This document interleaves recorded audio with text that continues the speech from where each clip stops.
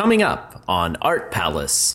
And again, I'm not sure if we would feel comfortable with Scarlett Johansson, for instance, walking around with her handmaiden with someone's head in a basket.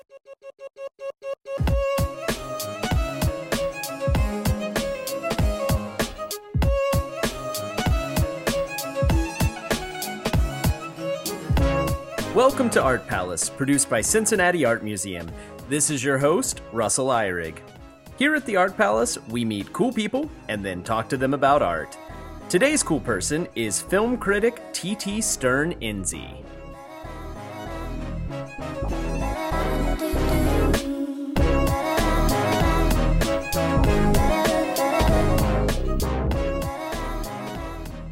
So, of course, I did bring you here today because the Oscars are coming up very quick. Is it next week? 2 weeks. 2 weeks. Yeah, Yes. 2 weeks from last night, actually. Although this means nothing because when I post this, so I probably shouldn't have even mentioned time. I just realized that. I was like, why am I talking about time? It's not like people are listening to this live. Right. Well, so it hasn't happened yet, unless you're listening to it very late. That's all we need to say. good. All right. Yes, they're on their way. So I just wanted to kind of go through. Have you seen all Best Picture nominees this year? I have seen all of the Best Picture nominees. The great thing about doing what I do and the way I've set it up now is I go to Toronto every year, so that really kind of opens the door for me in terms of not just seeing things, but also having the chance to sort of get in on that early buzz. Mm-hmm. So, yeah, as a matter of fact, this year, Manchester by the Sea was the very first film I saw out of the 32 or 34 films I saw at the Toronto Film Festival. And in my mind, it was that film and then everything else that I saw after that. Probably not fair to those other films, and it's really kind of weirdly not fair that was the first film that I saw. Yeah. But yeah, again, that did it. Kind of set the stage for everything else. So do you think would that be your personal pick still of like you get to choose not like what you think will win, but what you would pick? It is not. And it's funny because I did this exercise. I mentioned, doing programming at Camp Ernst Middle School, and I did an exercise with the kids a few weeks ago where we broke down what we had seen and we're trying to come up with our best or favorite films from the past year. And we set up 3 different categories for it. So it was, what you thought was the best film of the year and with explanations for why. What was your favorite? Again, with an explanation of why. And then that last idea, that last category was kind of what do you think is popular or what do you expect other people to like, or in the case of an award show, what do you think will win? Mm-hmm. So, yes, there are 3 very different categories now, and I look at Manchester by the Sea as probably the best film that I saw, but it is not my favorite film from last year. So this is an interesting idea, and one that I think I've been able to sort of keep those 2 ideas going for a very long time in my head of like, well, this is what I like, and this is what I think is good. And I think that's a really interesting idea of like, essentially this idea of quality, and where do those like boundaries come from, and why is that different from the things we enjoy, and why, you know what I mean? Like, isn't that an interesting thought? Like, of like the idea of quality, and almost like, I think a lot of times when thinking about the Oscars, especially, I think we have the sort of like best picture type movie in our head too. So there's almost like the thing that sort of achieves all of those notes that are typically hit by this movie. So it's like, again, it's not about like whether you enjoyed the experience the most, but more like, well, it fits into these particular, like, it's hitting these categories and it's hitting these different areas. Right. And this year in particular for me was one of those years where, again, based on those 3 categories, I have 3 different films. Like I said, Manchester by the Sea is, in my mind, sort of the best film. And it's funny that you mentioned ticking off all of those boxes, because that's that's exactly why I think Manchester is probably the best film. Mm-hmm. It has the strongest sense of direction that you get from Lonergan, and it also has a really great screenplay that kind of allows you feel that there's this room for all of those actors to kind of grow and become these people and live in those situations. And yet you also know that it was scripted probably down to, the very last word. And you knew they were following that, but it still works. It still felt natural, and you went with it. It looks great. I ended up interviewing the woman who did the score. So again, it's ticking off all those boxes. You're right. My favorite film was Moonlight, which was actually, for me, once I saw Moonlight, I guess 2 days into the festival, I started to flip back and forth between Moonlight and Manchester as, wow, these are the two films that I'm going to really walk away from the festival that are going to stay with me. And it is not to say that Moonlight and Barry Jenkins' work doesn't tick off the same kinds of boxes. Mm-hmm. There is just this sense from a very traditional kind of way that we look at film and storytelling and all of that. It feels that Manchester hits those notes in a sharper way, in a more traditional kind of way. I still appreciate and really love and identify with what Jenkins did, though, in Moonlight, and it works for me on a gut level more, which is again why it's my personal favorite. And then you have La La Land, which is the film that's going to win. And I saw I like that everyone is so resigned to that fact. You think it's a definite at this point? I do think it's a definite at this point. I kind of assumed it would too, but it is just like funny that everyone's sort of like, I feel like now almost, and maybe I'm saying everyone, it's like, I don't know everyone, but like, I'm getting a lot of like this sort of like resigned, like eye rolling, like, oh, La La Land is going to win. Yeah. I feel that way because again, I saw it there. I saw it in Toronto as well and liked it a lot. I'm not necessarily a fan of musicals, so it had to overcome some real hurdles to really pull me in, but it did. It worked for me. It pulled me in, but it didn't check off. There's one major box that for me it didn't check off, and it's just the idea that there is not this substantial kind of sense of that story being meaningful. I mean, it is not to slight the story at all, but it's a traditional kind of, okay, you've got a couple who, they're artistic, they're struggling, trying to find their way in the world, but that doesn't really translate in terms of a meaningful existential kind at crisis of sorts. And it doesn't do that for me. Yeah. No, and totally it doesn't really do that for anyone. And at least I don't think. Yeah, no, I saw it too, and I kind of feel the same way you do. It's like, that was enjoyable. Like, it was fine. Yeah. Like, I liked it. I would never, I didn't think it was bad, but I also just, I think that's why there's a lot of eye rolling about it, is because it's like the thing everyone expects to win. Yes. But it seems like, I don't know, I would have given it probably like a B. Like, it was like it's B work. It's not like it's not an A+ film. So you're just kind of like, okay. For me, coming out of the festival, it was not one of my top 5 films, but it was sort of in that, it was at the top of the second tier. Yeah. But and again, here's where the resignation is kind of coming in. I'm already looking at the idea that yes, it's going to win Best Picture, and I'm going to be annoyed.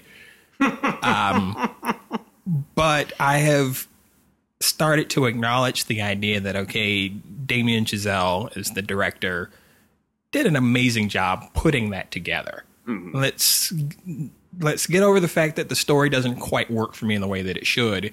Everything else comes together, and there's a lot of technical stuff that goes into creating a world where people speak and express themselves through music. Mm-hmm. And he put it all together, and it holds together well on all of those technical aspects. So when he wins director, I am not going to be as annoyed as when he wins Best Picture, but I'm really going to be annoyed when it wins Best Picture. Yeah, I can see that. I think it's probably also, it kind of feeds into the general criticism of the Oscars is like a sort of self-congratulatory act too. So the fact that they're going to pick this movie that's all about Hollywood and like this, it just even adds to the sort of the back patting nature of it. This year in particular, and again, I try not to focus on the box office as much, but I will admit that I feel like audiences in general will feel a little better about La La Land winning because people actually went to see it. Yeah. There are more people, and we see the figures. More people saw La La Land than have seen Manchester or Moonlight combined. Right. Hidden Figures isn't going to win either, but more people have seen Hidden Figures than those two films. And again, that means that I guess this experiment that the Academy tried to come up with in terms of expanding that pool of pictures that could be considered for the top honor, it's kind of working for them in a way. Yeah. Because they are actually capturing films that people are going to see and that people can relate to, which in some ways makes my job as a critic a little easier. Because I'm not necessarily just sitting on my high horse talking about these esoteric films that no one goes to see. Yeah. That conversation has opened up and, people are, they're talking about La La Land. They're talking about Hidden Figures. They're talking about Arrival, even though Arrival didn't do quite as well as everyone would have hoped. But still, more people went to see Arrival than Moonlight or Manchester. Oh, okay. And that film is out there now in the conversation. So that does help. Still kind of leaves me longing, though, for this idea that there's got to be a way for me as a critic to have a different conversation with either readers of City Beat and Dayton City Paper or even the viewers who catch me on Friday mornings on Fox 19. They're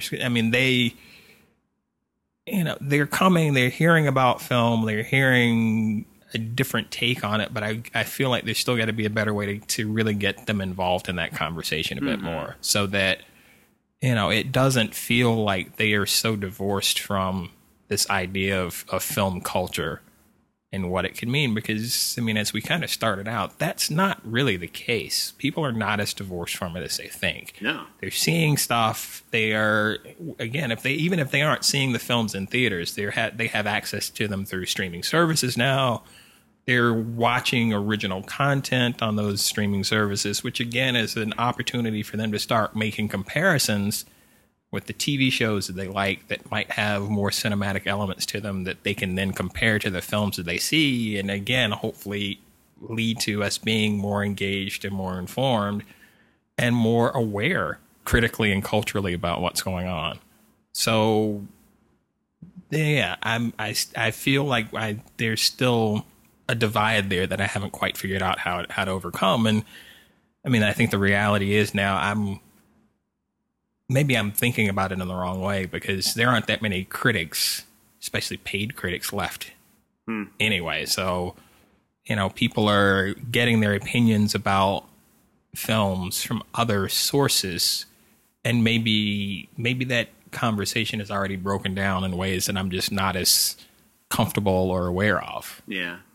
Yeah, I think definitely, and some people are very leery of film critics too. Like some people definitely, you kind of said the sort of idea of a high horse.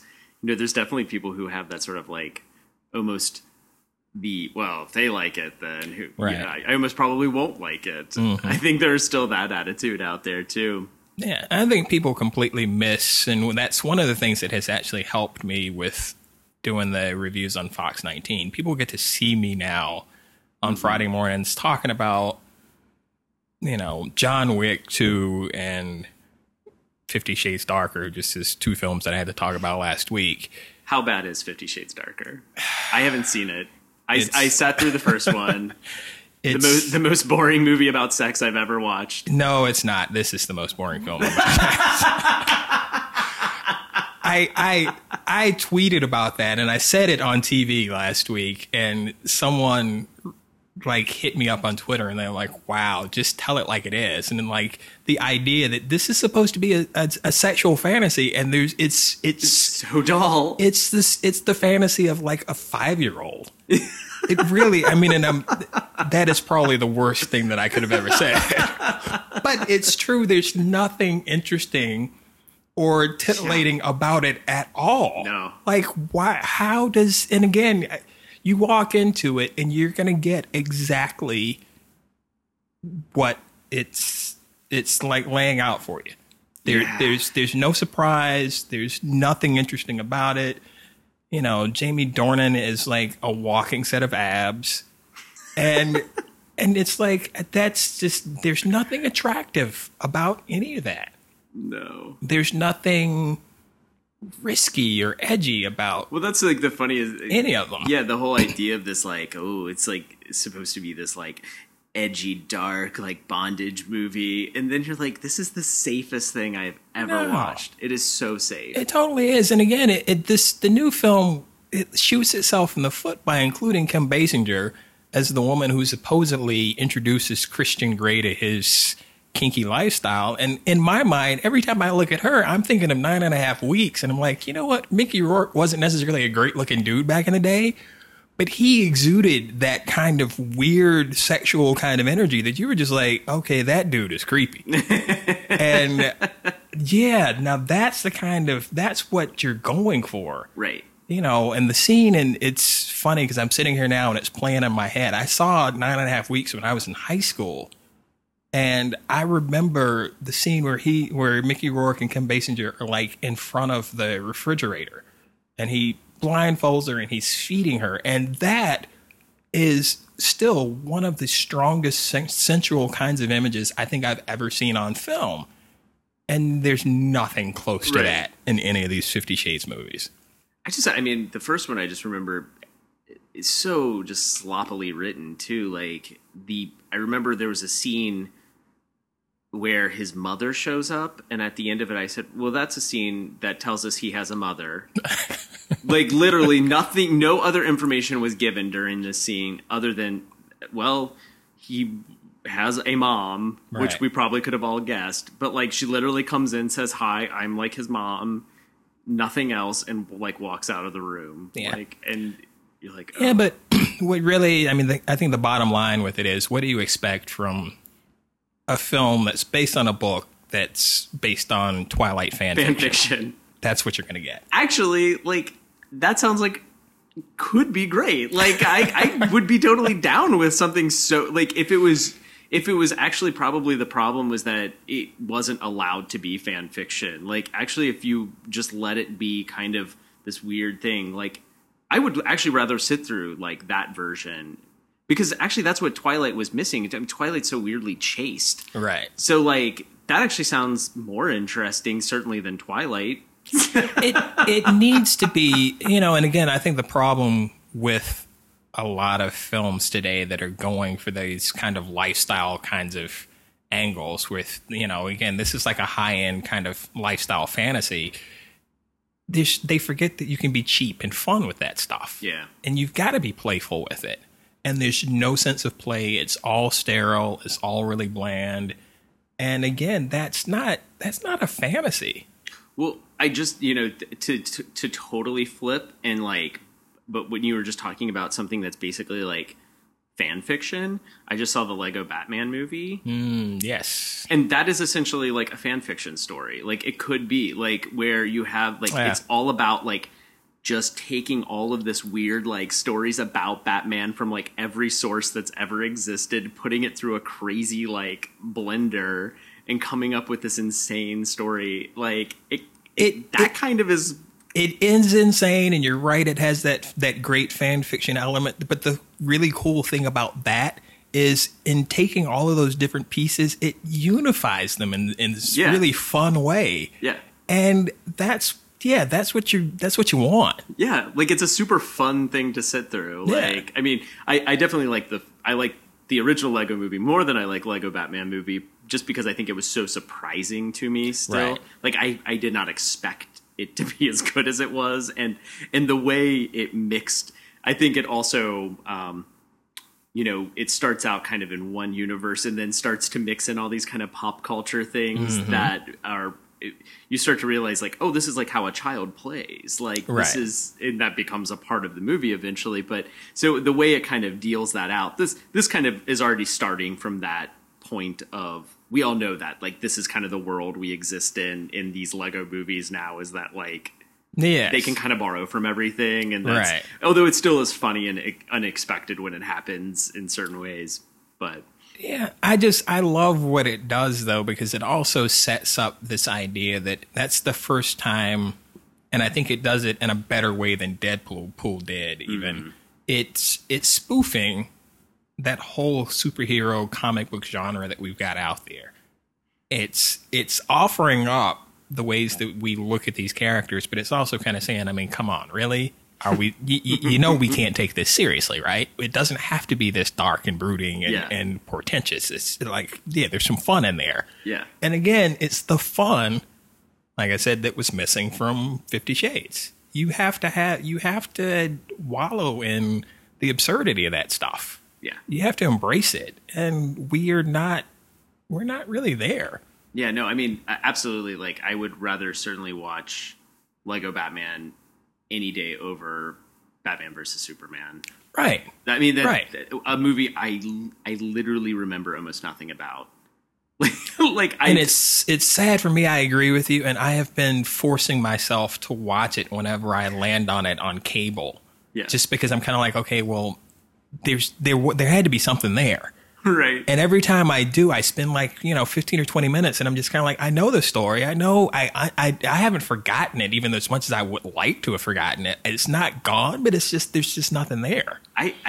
Every time somebody mentions something about that movie, I'll be like, oh yeah, that happens. Like, I really don't remember it. Like, the other day I was talking to somebody and I remembered like, oh yeah, Doomsday's in that movie. Like, I totally forgot that. Like, that's like a big part of the plot in the end, but like, it's a spoiler alert, I guess, if you have not. I mean, but it's too late now. But I feel like what? Like, how did I not? And the reason I forgot it is because it's irrelevant. Yes. Like, it doesn't matter. Like, it didn't matter to the plot. It could have been anything. It could have been anyone. It doesn't matter. Like, I don't know what it is about that kind of.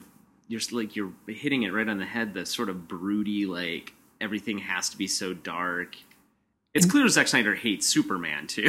Yeah. Like, he just does not like him as a character. Like, it really just feels like we have reached, like I said, we've reached this stage where, again, with, the comic book genre and, again, the 50 Shades stuff, everything, again, it's deep and dark, and no, it's not. Mm-hmm. It doesn't have to be. Yeah.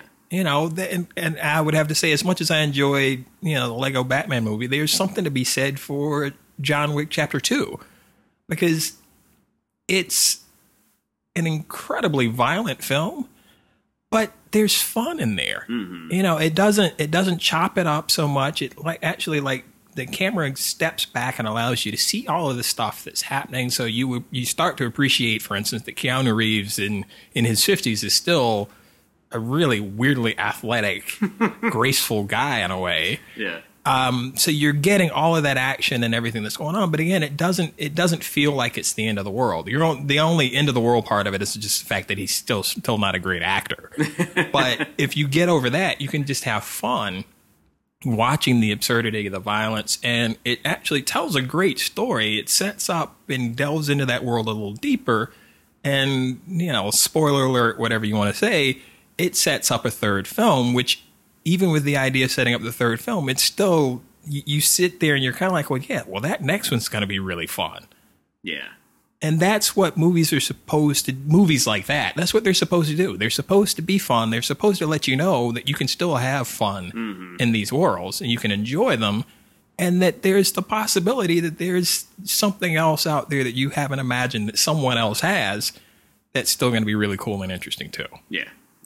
Well, did you think anyone, so going back to Oscars real fast, was there anything you felt was snubbed this year, or things you had hoped would get nominated that didn't?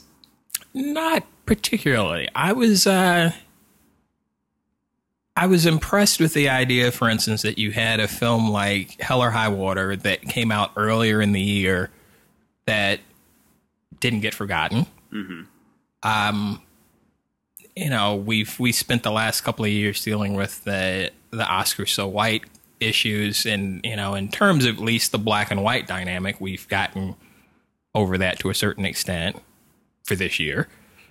Although that's also kind of a criticism about La La Land, of course, is that sure, that is kind of feels mostly a very white movie. Yes. And that, like, at least, I mean, I guess it's when you have really a movie that focuses so closely on two characters. And it has its own issues because, again, you've got the Gosling character who is trying to save jazz.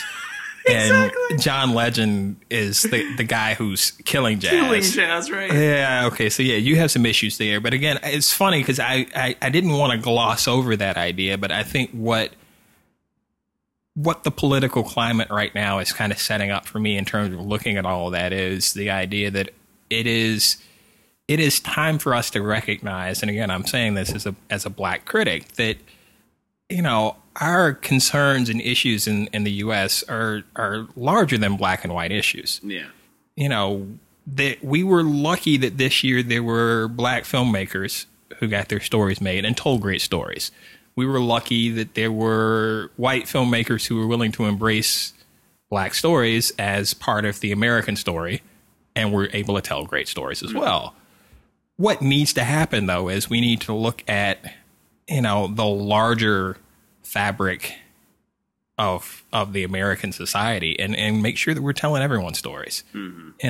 I'm not saying that, okay, this is it. We don't need to tell any more black stories, but I'm saying while we're telling black stories, we need to tell stories of immigrants and, the Asian communities. I mean, there's this richer fabric that is just not being addressed at all. Yeah. We're still living in worlds where largely people go to the movies and they are looking for themselves. But if you're, again, one of those populations of color or, another marginalized community, you're still not seeing yourself.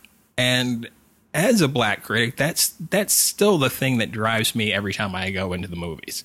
Yeah. I started as a kid going in the movies and I saw everything. I probably saw as much when I was 15 as I see now.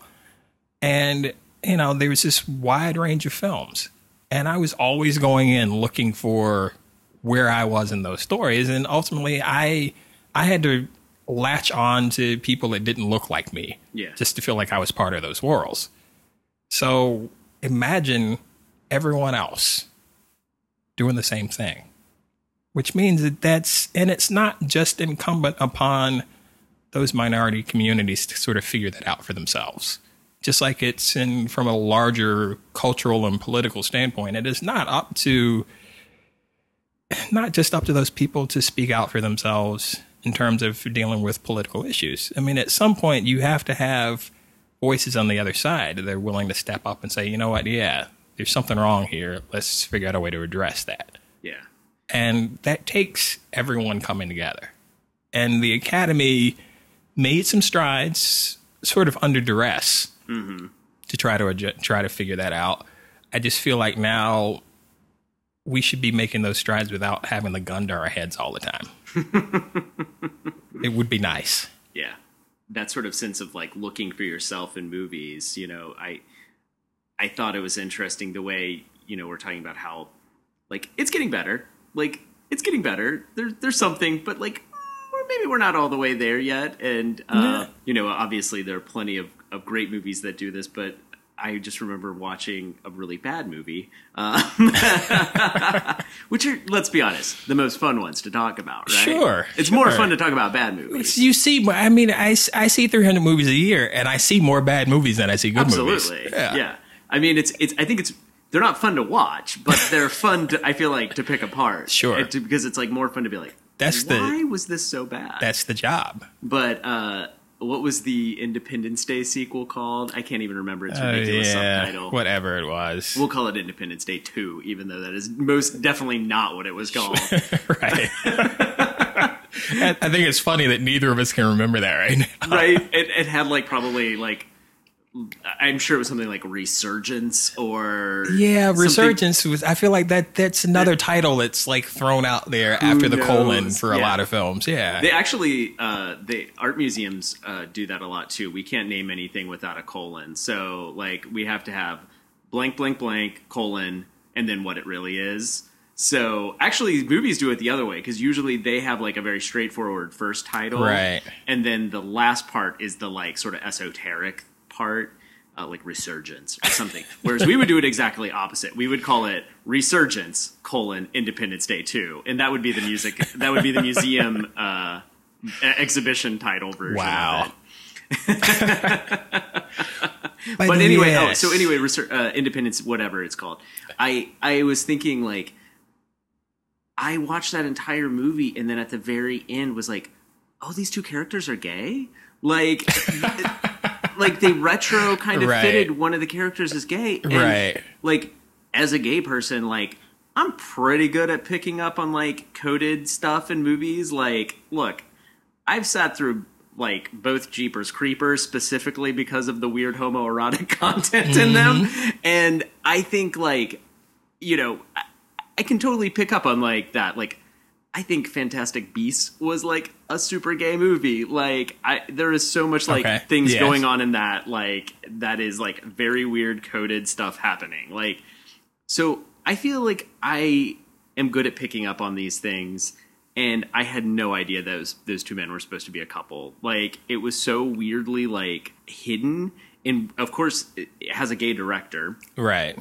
And actually, I almost think that is like, it's almost like he's too good at hiding, and like, which is sort of, you know, the gay specialty is hiding. So it's like a history of being hidden and a history of hiding, essentially. So it's just really weird, that impulse to kind of bury it a little bit until the last minute, and then I just was like, oh wait, they were a couple. Like nothing was telegraphed to me. I mean, even like the last Star Trek movie did a better job of like sort of giving me like a gay character and showing me like, okay, this, you know, whatever, it's kind of irrelevant to the plot, but like here he is. Like, so I don't know. Yeah, you know, and like I said, I think that's the question that I feel like politically we are facing these realities more, in terms of having a president and now an administration that is going to be so heavy-handed in the way that they address these issues. It's going to force the rest of us to kind of come together, and we're seeing that. And it's weird that this has gone completely political in terms of the conversation. But, you know, there is this sense now that different groups are realizing that there is an opportunity to think beyond their own issues for a moment and see that we are all connected in the ways that, again, you have an administration that would probably be very happy to pick us apart one by one and deal with us and kind of get us out of the way. But we're realizing, no, we're not going to let that happen. And I think we're doing that politically, but we also need to do that in terms of this cultural issue as well. Yeah. If more people got together, you know, and you're seeing it in some ways, some of the intersectionality. You've got people like Ava DuVernay, who, with the Queen series, going out and making sure that she hired female directors. You know, she made a conscious decision to do that. So, okay, so there's an opportunity as a black woman, but who's also saying, yes, I want to make sure that women are involved in these projects.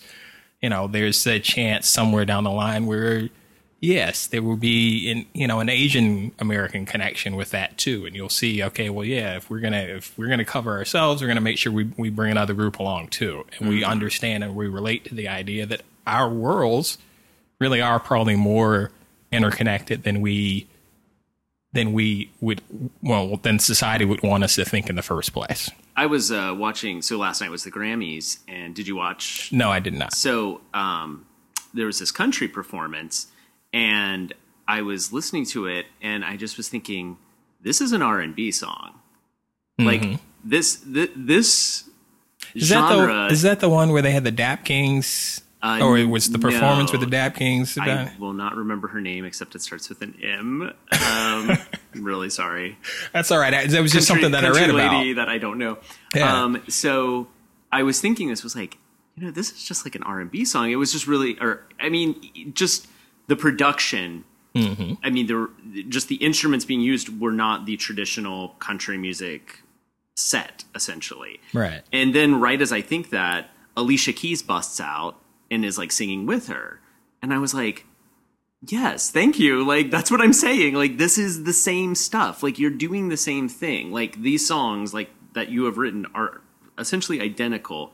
And we have these divisions that are just 100% race-based. Like, it's like insane. Like, I mean, even the categories, and I feel like really torn about this because on like one hand, I feel like, but Beyonce winning Best Urban Contemporary, like, what does that even mean? Like, is that a type of music? Like, I've never heard something and I'm like, oh, this is urban contemporary. Like, it just doesn't make any sense to me. Right. And so I'm like torn because on one hand, I'm like, this is insane. This is a category that exists solely based on race, but with like coded language to try to mask that, but very poorly. It's not even like, obviously, like, I feel like rap is a type of music. Like, it is a genre. Like, there is a point where I'm like, that is a person who is rapping, and this is a time when somebody is not rapping. Right. Like, that I can go for, but like urban contemporary, what is that? But then at the same time, I think, well, she got some recognition for Lemonade because of that category, and I kind of wonder if that category did not exist, well, she didn't win, pop single, pop album. No. And that's what I'm sort of, I can go back and forth on this of being like, well, at a certain point, if you get rid of all the categories, it's a very short show, which that also could have been good. Like, it could have shaved off at least a solid half hour there. So that would have been, I would have been okay with that part. But yeah, it's like, I get, like, we got to give out some awards. Like, we got to have out more than one, Yeah. But I also kind of wonder, like, without that category, would they kind of give it to Beyonce instead of Adele for Album of the Year, or would it be like absolutely not? Like, it's still going to Adele. Like, I don't know. Like, yeah, I don't know, and I think I have spent such a long time. Again, the music portion of this is always intriguing to me because I think musicians are in a better position to make different choices. Mm-hmm.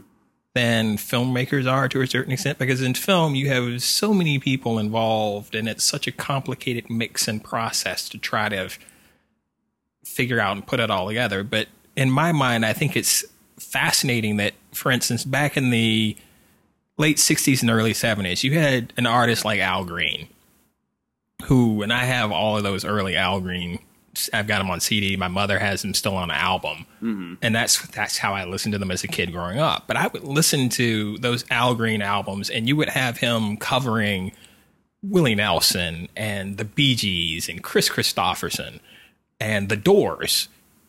And the thing was, by the time you heard the song, it was just an Al Green song. Yeah. So it wasn't Al Green doing country. It wasn't Al Green doing rock. It was just Al Green doing Al Green.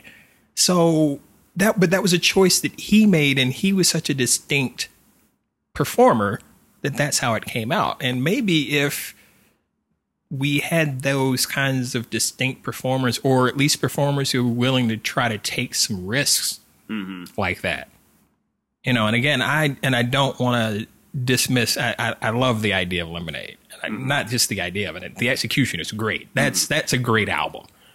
But in my mind, before she did that, I used to always think about the idea of Beyonce and say, well, gosh, Beyonce would be really cool if she did some other stuff. The Beyonce R&B stuff that we get from her, that's in her wheelhouse. But I would like to see her do like an Everything But the Girl song, or just go somewhere completely different, which she kind of did with Lemonade. Yeah.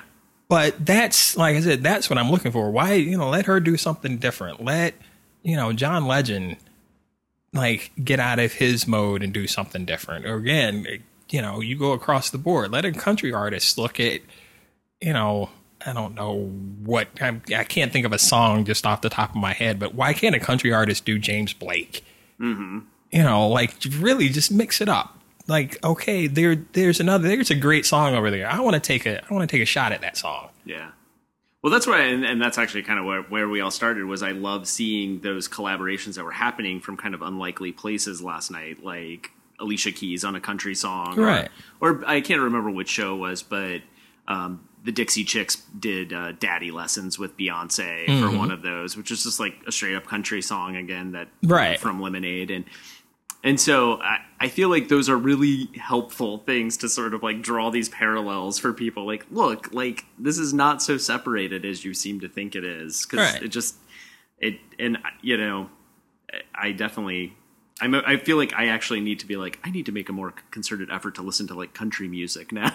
Like, I feel like I need to like sort of get onto that like side of things that I just don't have any connection with in general. Like I couldn't come up with her name, Right. So. Well, I think in the same way though, and again, taking it back to film, you have film worlds that are out there that, for instance, every once in a while, and we tend to do it in a really negative way. We call people out for not presenting diverse worlds. Mm-hmm. Woody Allen has spent years and years getting a lot of grief because he didn't include black characters in his stories, and then he started off and he threw a black prostitute in for I think the first film that it came up, and it was kind of like, dude, that's not what we were talking about. and then he made another stab and he got a little better at it. Yeah. So in the same way, you could argue that for a long time Tyler Perry films were all black worlds, and then he started including white characters in, and I'm sure if from the other side you could look at it and go, well, that's not really what we wanted to be. We didn't want to be that guy in your world either.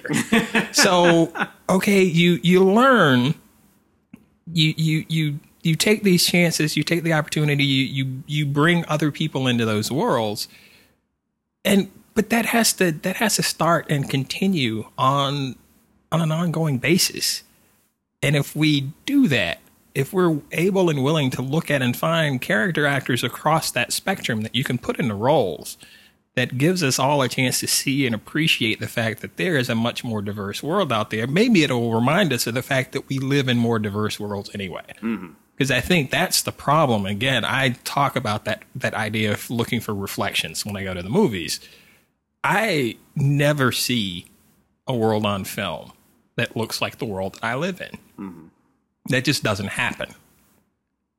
So I wonder if everyone else feels the same way. If you're a straight white male looking at the movies that you see, is your world as monochromatic as the world you're seeing on screen? Maybe it is. But I would like to hope that maybe it's not. Mm-hmm. But you've never really thought about it before. So once someone points it out to you, you start looking around at your friends and your coworkers and the people in your life, then you're going to say, oh, wait a minute. Yeah, that's true. That world doesn't look like the world I live in. Why not? And what can I do to help make sure that happens? Which really, ultimately, all of this gets back to what we decide to invest in. Our time, our money, and what we watch. If we're going to try to make a change, the first step is going to be to say, well, yeah, let me go see the Hidden Figures film. Let me go see some of these films that, again, don't look like my world necessarily. But then maybe, in Hidden Figures, there is a much more diverse perspective to a certain extent in there. Maybe that opens a few eyes. Maybe that says, okay, yeah, because so many people have gone to see that and it's done so well at the box office and it will probably continue to do well when they release it overseas. Maybe Hollywood will look at that and say, well, yeah, you know what? We don't have to be afraid of the black film world not exporting well or excluding mainstream audiences. You have to, again, you make those kinds of choices with your dollars and with your time that hopefully that makes the change. And again, that's the kind of change that you can make that you're doing without it having to be under the gun. Yeah. Well, I thought if you have a few minutes, we could still go look at some art in the galleries real fast. Let's do it. All right.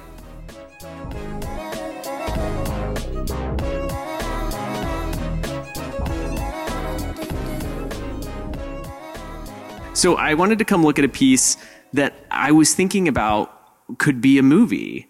And we could talk about it as how you would maybe, if you were watching, what you would want to see from the movie version of this painting. Okay. So we're looking at a painting by Botticelli, who's a famous dude. Most famous for his that old Birth of Venus seashell painting. Yes, that's true. I was about to say otherwise. You realize I'm a film critic. I know nothing. You don't know anything about art, but you know that painting, right? Yes, I do. Okay, yes. So it's like one of those things that like is in pop culture. So people like generally know that, at least that painting. And this is a painting called Judith and Holofernes.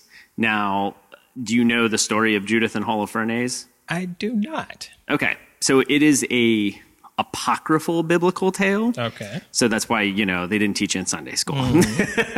That's why it was like, we avoid this one. But it's a good story. And I was looking actually, because I thought it's never been made into a movie, and I was surprised by that. But then I looked, and actually there has been like 2 movies, both Italian, one in like 1929 that's silent, and then another one in the 50s that had like 2, was both called, I think, Judith and Holofernes and Head of a Tyrant, which I think is a great title. I know. I like that. I like Head of a Tyrant. I love Head of a Tyrant too. So Judith is a Jewish woman, which I think is all her name actually means. So, your name is who and what you are. It's kind of like Belle in Beauty and the Beast, right? So Judith, and her village is under attack by the Assyrians. And she has a plan, which is she goes to the Assyrian army and pretends to be betraying her village. And she demands to see the head of the army, Holofernes, and she seduces him. And she gets him very drunk on wine. And then when he's really tipsy, she beheads him. Good for her. Yes. All right, I have to say already, this is completely going against what the image that I have in my head for the movie, just based on the painting itself. Oh, okay. So it's already different. Yeah, this is great. Okay. So so then, I mean, I gave you the elevator pitch. So if you're like the studio exec and I'm like the writer from 2,000 years ago who's trying to pitch this story to you. Like, hey, okay, listen to this. And what kind of there are points, more details. What kind of points am I going to get for this? If we actually produce it, that's what. Yeah. So basically, she beheads him. She takes the head back to her village. Everyone's excited, and the Assyrian army flees. So, know. So that's the quick version. We can pad this out, though. I mean, I think we can get a solid 90 minutes out of this. Totally. I think look, I feel like I've sat through a lot of 2.5-hour movies recently that had less content than that. Definitely. I mean, again, you've got to give a little backstory on her. Absolutely. You set up the scenario between the village and the armies. I mean, there are ways to work with that. Yeah, you have a scene where she's like a little girl, and like you set up like, okay, Holofernes does something very nasty to her family. Ooh, yes. So like that's the beginning of the movie is we set up like that vengeance potentially with a beheading so that like that feels extra just. Right. Or he like tears the head off of her teddy bear or something. Well, and see the thing I'm thinking about here, especially looking at the painting, my first question would be, are we doing this live action or animated? Because oddly enough, the painting reminds me, it takes me in sort of that animated kind of realm, which in essence, when you started laying out the story, you could play that as almost like I hate to say this, but it's kind of a Disney princess kind of story. Except for the beheading. But right. Except for the entire point of the story. Right. Yeah. Except for, I mean, if you kind of soften that beheading thing, you might have a Disney story there. What would happen instead if the beheading in Disney's Judith and Holofernes? Gosh. What ends up happening? What happens? I mean, a lot of Disney villains do have sort of nasty deaths that just are kind of off screen a little bit. And it would have to be off screen, but you could not really go with the idea of someone losing their head even off screen. Do they show the guy in Tarzan getting hanged? Sorry. pictures are hung. They do not. It's implied, right? But and again, in most of these cases, it's implied. So yes, you would not see that. Yeah, but I don't think they can give Disney princess. I mean, it would be well, never mind. I was about to say they can't give Disney princesses a sword, but Mulan definitely has a sword. Yeah. So she's already a warrior. I mean, I'm looking at the details of the face here, and again, there is something very, very much in line with that princess kind of feel. Although the interesting thing for me with the painting, as you kind of take it all in, there are really interesting details that feel more realistic in some ways. Like, again, I'm looking down at like the clothing and even like the feet. That there's something, again, that feels more like a fully realized physical form, which again would that's why, like I said, if you're gonna move away from the animation into a more live action kind of sense, there's something about the details of this woman. Yeah, I think the beheading is going to rule out animation. I think we're going to have to go live action on this one. And so now in the painting we have, I guess, 3 characters. Well, we do have the Assyrian army, I think, kind of like riding off in the background. But then we have Judith with her sword, and we have her handmaid. Right. And then we have just the head of Holofernes. And so my question now, her handmaiden is very, a big part of the story. She's with her the whole time, helps her through this. So I'm just kind of wondering, casting decisions. Do you have any ideas? Who would we cast in these roles? Who do you think would make a good Judith? Who would make a good handmaiden? Who would make a good Holofernes? Right. Well, part of the problem that I'm having as I'm thinking this through, again, it still goes back to the whole idea of the beheading. And I almost feel like you couldn't do a Hollywood film.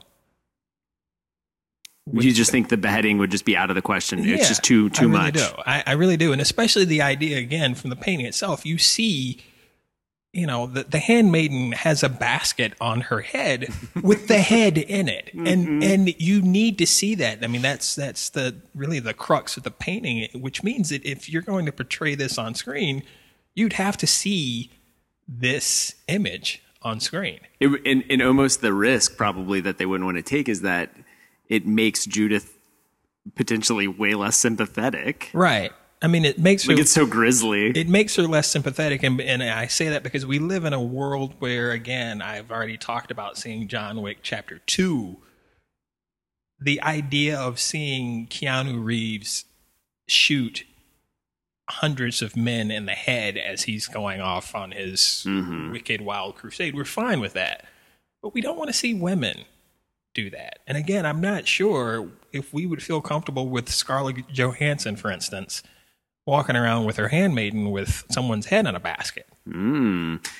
Yeah, or I don't know. Like I'm kind of thinking how they could get away with it. What if we see it happens in a tent, which gives us the very good option of going with a silhouette beheading scene, so you could not see that. And then we even already have this kind of wrapping around the head. Once it's removed, you could keep it wrapped through the whole thing, so we never see them with it, which might kind of soften that edge. It does soften kind of hide it a little bit. It softens it, but again, I'm following the rule that you've set up here. Yeah. I have this image before me. Okay. And I want to see that as a moving image. Okay. I want to see the head in the basket. Oh, I do. Okay. I do. And maybe that's part of my issue with it that I'm having a hard time overcoming. There's something very powerful about that, but I don't think that you would see that in an American film. I think maybe we just we've got a movie to make. I think you just might have to kill your darlings and maybe let this moment go. Like maybe this is what we started with, but we just have to at one point say like, look, the American public is just not ready to see ScarJo walking with a head. Well, and I guess if they're not ready to see ScarJo like that, they're definitely not going to want to see Natalie Portman, who I guess would be the other person that I would think of. Oh. I would totally go with Natalie Portman, which, yeah. Yeah, I think she should And I would love to see her with a sword walking away from this. Like, yeah, okay, I did this. Okay, let's go back to the village and, announce our victory here. Do we have like a funny sidekick, like maybe a Jenny Slate? Ooh, you could go with Jenny Slate. That's true. That could, I'm just thinking like who would be. We could also go older too. It could be an older woman. Well, yeah, you could. I guess you could go older. And again, I guess if you wanted to diversify things a little bit, you could go with Helen Mirren.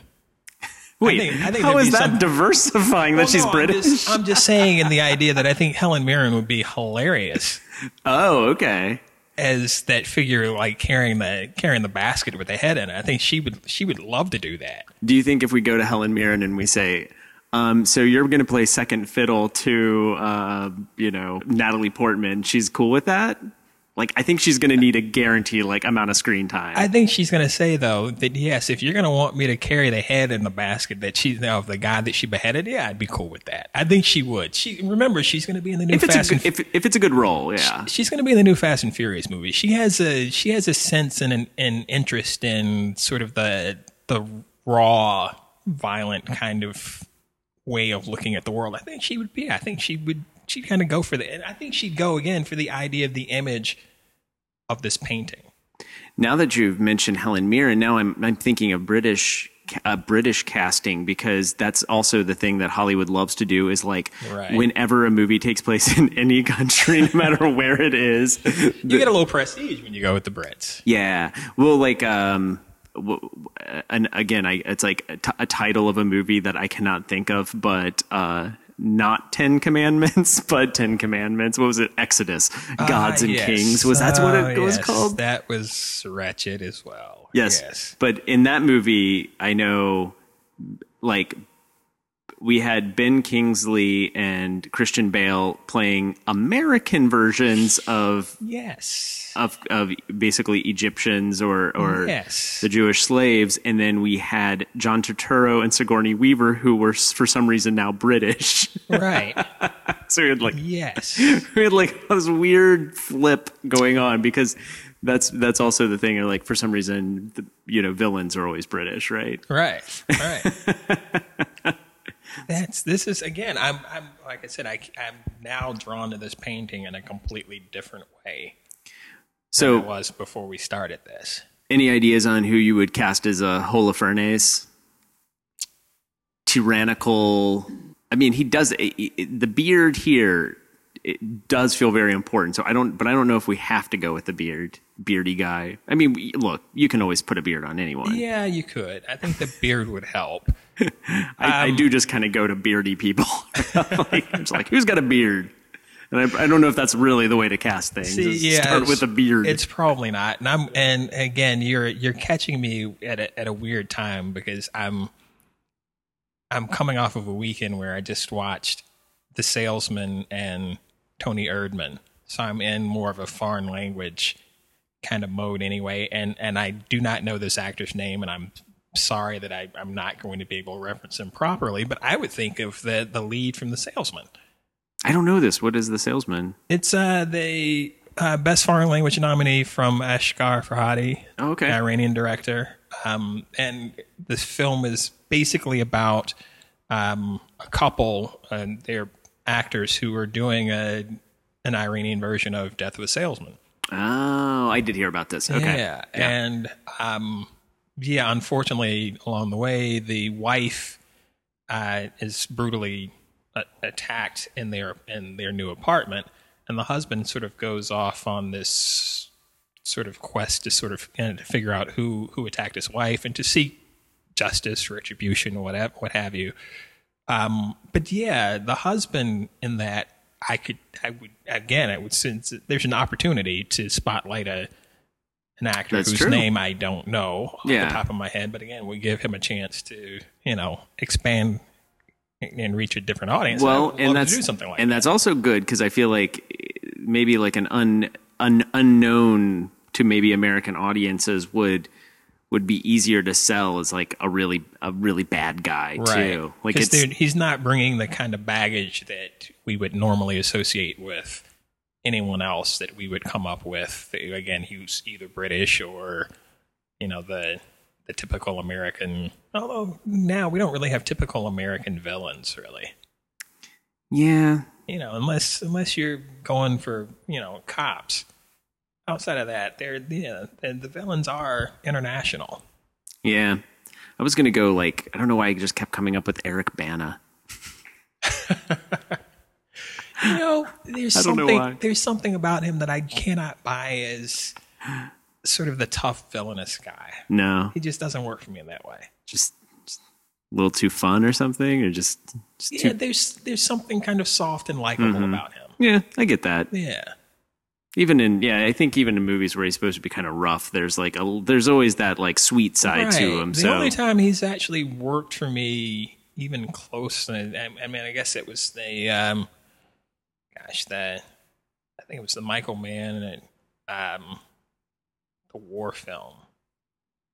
I'm not going to remember this. Yeah, I'm blanking on. I'm not going to certainly be able to pull a title out. Yeah, if you said it, I'm going to go, oh, yeah. Oh, Black Hawk Down. That's what I'm thinking. Okay. Yeah. That's it. Yeah. So you take him like that, but again, he didn't have many lines. And again, there was so much going on. He was just a figure in that story. Mm.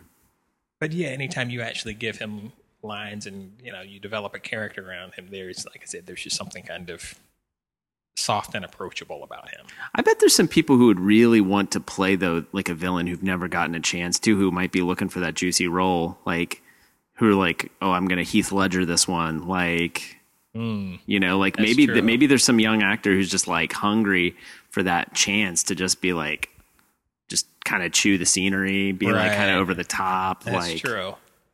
Could be good opportunity. Problem is these young actors now are more ab work than anything else, and you're not going to care about this guy's abs. So maybe I'm thinking a Jake Gyllenhaal or somebody who's now not exactly young anymore. Yeah, but even Gyllenhaal is still pretending that he's a young fighter. Yeah. He's not quite really ready to make that. Has he ever played a villain? I guess I didn't actually see Nightcrawler, but I know it's kind of it's kind of a weird, creepy role, right? Yeah, he hasn't done a full-on villain. Yeah. No. He could. I'm just thinking I could buy him with a beard. I'm back to the beard. Yeah, he's probably not a bad choice though. That's true. I can see and appreciate the idea of him in it. That does work. I would still go with the actor from The Salesman though. Okay. Still your choice. He's still my choice. Is Jennifer Lawrence too obvious for Judith? Is it too done? Is it she's just played that role too many times now? Yeah, I think she has, and we need somebody fresh in there. Yeah, and again, I'm not sure that you. Again, I like I said, I'm all for Natalie Portman. Okay. But she's not exactly a fresh face either. But again, there's a difference to her. She hasn't been as exposed in that kind of role in the way that Jennifer Lawrence has. I like the Natalie Portman casting. I think it works. I think it makes a lot of sense. I think it's also sort of a twist in a way, too, because ultimately when she has to whip that sword out and do the deed, Natalie Portman hasn't necessarily done a lot. I mean, she's not an action hero per se. So for her to take that on, there's a challenge for us in terms of how we see her. Yeah. Stepping up to do that. If say we're still if you were talking about Scarlett Johansson, that's every day for her now. So that's all she does, it seems like. Right. So I think she, this would be more exciting for a Natalie Portman. All right, well, you get her people on the horn. I'll call Helen Mirren. All right. You call that guy from The Salesman. I'm so glad you're going to go with the Helen Mirren thing. That's good. I feel good about that. I don't have any other good ideas for The Handmaiden. I don't know if I'm blanking on it. Although, I do keep now thinking of funny British actresses. I can't remember her name. We were just talking about her in the office. The lady who was in Spy. Oh, yes. Who was the sidekick in Spy? Yes. Yeah. I could see her. She could. Sure. She could be a fun I like that British comic relief. I think is a good. Right. It could be a good sort of foil to a very serious Natalie Portman. Although And I totally get that, but I think in the case of this woman from Spy, you run the risk of really upsetting the whole tone. Yeah. I have totally changed this movie into like a completely insane different movie. In my head now, it's much kookier and quirkier than it probably than it needs to be. Yeah. I think that's kind of my MO. So that's probably not. Okay. Yeah, like zany sidekicks are. All right. Well, here's the deal. Let's see if we can actually make two versions of this movie. Then you get the kooky zany sidekick, and I get Helen Mirren, and then we'll just release both. I'm dipping back into the Disney territory with my like whimsical, like, I don't know, like, basically we're gonna have like a talking animal very soon if you let me keep going. Like, I don't even know what. I mean, I guess you probably write a horse or something. I mean, I guess though, do you need a talking animal, or what happens if the head just starts talking? What if the head is just like, hey, wait a minute, come on now? I love that. Like, we just take it in a totally different kind of weird, like, look who's talking kind of angle, but with a head. That would be perfect. Speaking of that, I just watched why I can't think of the name. Swiss Army Man? Yes. Oh my gosh. Speaking of talking corpses. Yes. Oh my gosh. That movie was insane. I love him. Daniel Radcliffe? I was not a fan of the Harry Potter movies at all. Yeah. But I love the idea that he's done sort of almost the Daniel Day-Lewis kind of route. It's like he made all that money on those films, and he's just like, you know what? I don't have to do anything like that ever again if I don't want to. So if I'm going to keep acting, let's just do some interesting stuff. Yeah, just completely dedicated to doing like whatever weird project he wants. Does not care. Beautiful. Yeah. So I wish more people did that. Yeah, it's really great. And he's really wonderful in that movie too. He's really funny and just like, it's actually, I can sort of see, you would think like, wait, you're going to play a corpse the whole time. But when you watch it, you kind of start to realize like, oh, there's like a real challenge to this. And there's a lot of different levels to it. Like the different ways he portrays like how kind of dead he is at any given moment, like how much control of his face he has at any given moment. I love how we're looking at the motivation for playing a dead guy. Yeah. Like, just like the idea of performing where trying to give the sense that you have like no control over your body in any way other than like very limited like lip movement. I feel like most of the time he's not moving his eyes at all. Right. Like he's almost never moving his eyes until pretty late in the movie. And it's just so funny. It's so funny. And, it is. And almost the way that like early on too, even talking is like a struggle. Like, and that like you can kind of see how hard it is. And it's so funny. There's real genius in the life he's living right now. Mm-hmm. That Daniel Radcliffe. Well, that sounds like a great note to end on, talking about Judith and Holofernes. Let's talk about Daniel Radcliffe.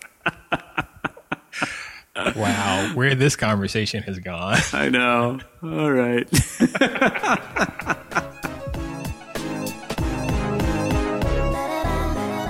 Thank you for listening to Art Palace.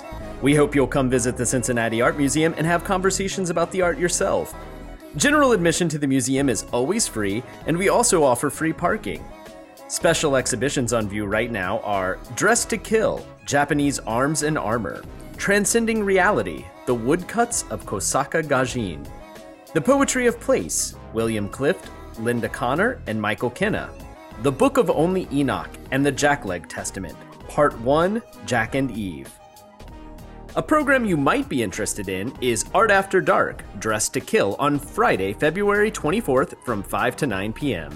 Enjoy live music by DJ Odie, sake drinks, origami making, sushi courtesy of Fusion, 7 Samurai movie screening, kendo performances, and free admission to the exhibition. For program reservations and more information, visit cincinnatiartmuseum.org.